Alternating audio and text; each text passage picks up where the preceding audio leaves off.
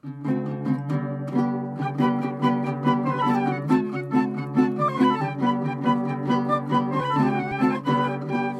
and welcome to In the Kitchen with Mary Mac.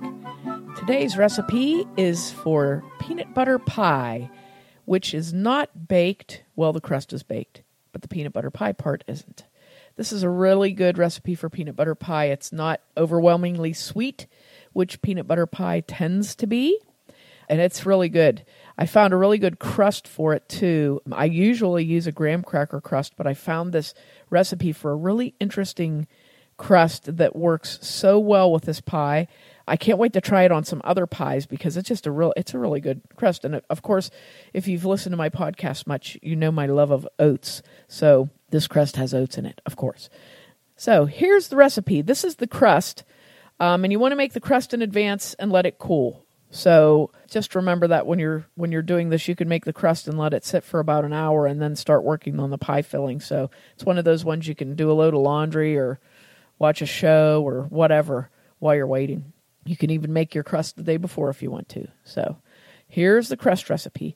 1.5 cups of quick cooking oats, 1/3 cup of brown sugar, 2 tablespoons of flour, and 1/3 cup of melted butter or margarine. This is a crust you could also make vegan also by using a vegan spread to melt instead of the butter. Okay, so what you want to do is mix all your dry ingredients together. Add your melted butter and mix well. And then you're going to press it into a 9-inch pie dish. Press it into the bottom and up the sides and keep working it around with your fingertips to spread it evenly.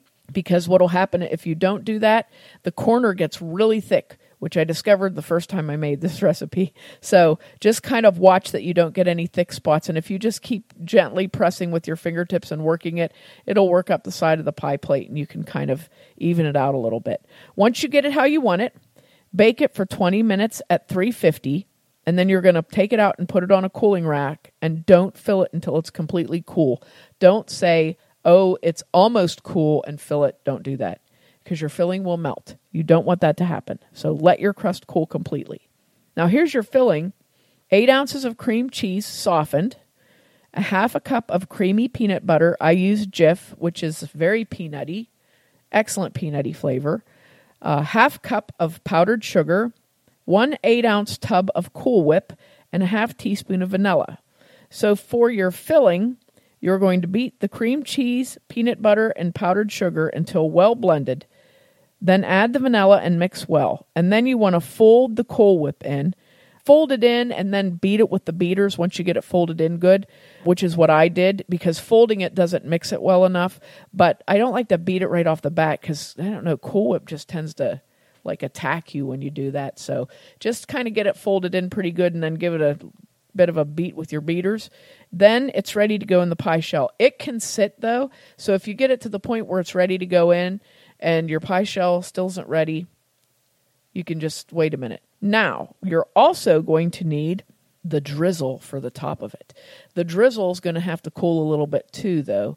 So what I did was after I made my pie crust, I whipped up my chocolate drizzle for the topping. Then I made my pie filling.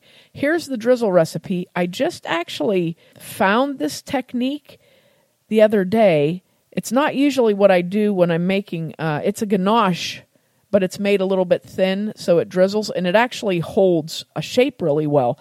So what I did, it calls for 3/4 cup of semi-sweet chocolate chips and 1/2 cup of heavy cream. And what I did, I heated my heavy cream in a small pot until it was almost simmering, like just getting to where you're seeing a little bit of steam. And I just kept continually stirring it with the whisk, not like beating it, but just keeping it moving so it didn't stick. And once it got hot enough where it was, you could tell it was getting hot and you could see that little bit of steam coming off, I took it off the heat and poured it over my 3/4 cup of semi-sweet chocolate chips, which were sitting in a glass bowl. And then I took my little whisk and I just carefully, slowly stirred until those chocolate chips were all melted. And what it did was it allowed the chocolate to just melt on its own pretty much. And it got this beautiful, shiny, glossy texture to the ganache, it came out really, really nice, but it was thin enough that I then put it into a bag to drizzle it onto the top of the pie. So what I did, instead of using an icing bag and wasting an icing bag, I took the ganache real carefully and spooned it into a little plastic sandwich bag. I spooned it all in there and pressed the air out and just sealed it and let it set until I was ready to use it, where it could also cool there, So it was just nicely sealed in there, protected, and sitting and waiting while I whipped up my peanut butter pie filling. So you make your peanut butter pie filling, and then you have to be real careful about putting it in this particular pie crust because some of the oats might be a little bit loose in there. So just plop your peanut butter pie filling all around in there, and then real carefully just move it with your spoon until it's a little bit rounded up in the middle and comes down to the edges of your pie crust, sort of like a little dome on there, And then take your drizzle, once it's cool, it should feel cool to the touch, and snip the end off the bag, and be careful about how much you snip off. You don't want it to be too big, but you don't want it to be too small. So if you snip the corner off so that about an 1/8 inch stream of chocolate can be squeezed out, that's like almost perfect. And then just take that little bag and drizzle it back and forth on top of your peanut butter pie until you get how much you want on there. If you don't use all of it, you can put that into another bag or container and seal it and keep it in your refrigerator for a week.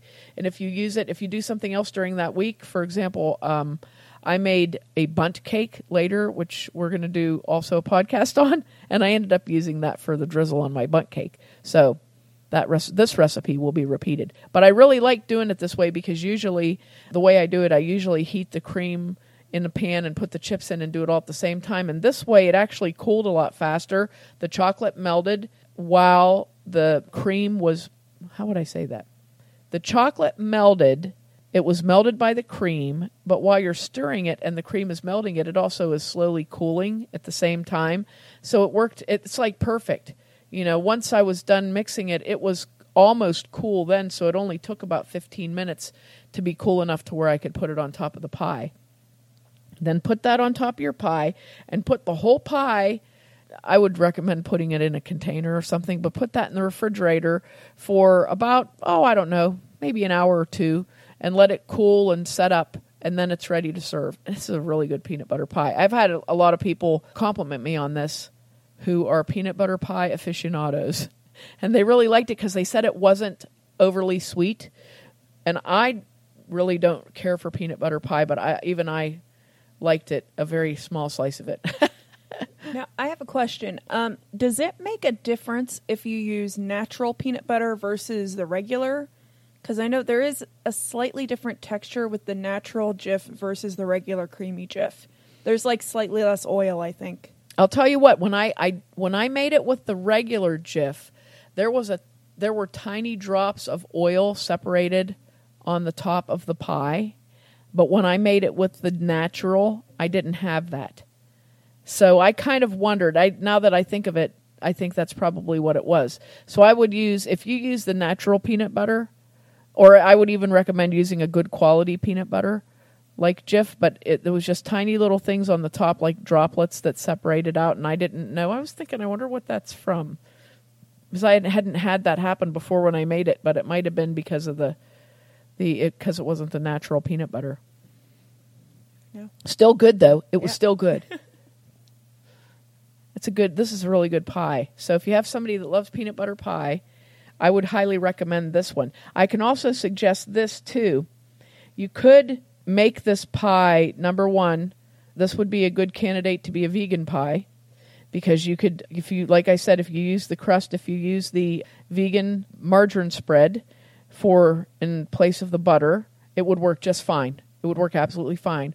And then in the regular ingredients, they make a very nice quality vegan cream cheese. You can get Cool Whip topping that is dairy free. You can get those types of whip topping that's dairy free.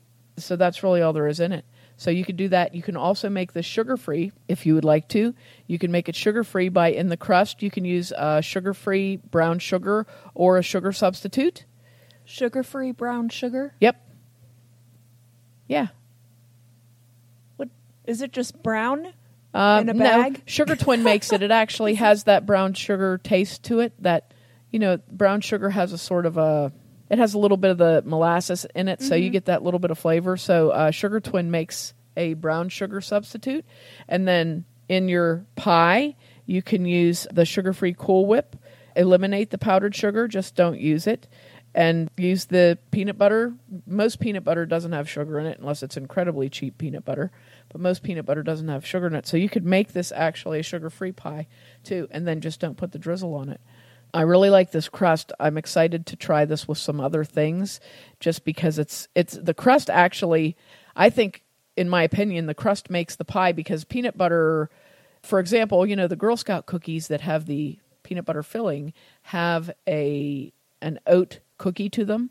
So that taste is, people know that taste. I actually had people say, this tastes like a Girl Scout cookie. And I'm like, no, it doesn't. But you can think that if you want to. So, but it's the crust is just really good. And then the pie itself, like I said, it's very simple. It's a simple pie to whip up quickly. So if you enjoy peanut butter pie, you'll enjoy this. And this just has those little things that kick it up a notch, like that nice ganache drizzle on the top, like the oat crust, just a little less peanut butter in it than most peanut butter pies. So it's good pie. It's very good pie. I hope you give it a try. And be sure to check us out online on Facebook and Instagram at Mary Mac Bakehouse, on Twitter at Mary Mac Podcast, and on our website, marymacpodcast.com. Thanks a lot for listening if you did, and if you didn't, too bad for you.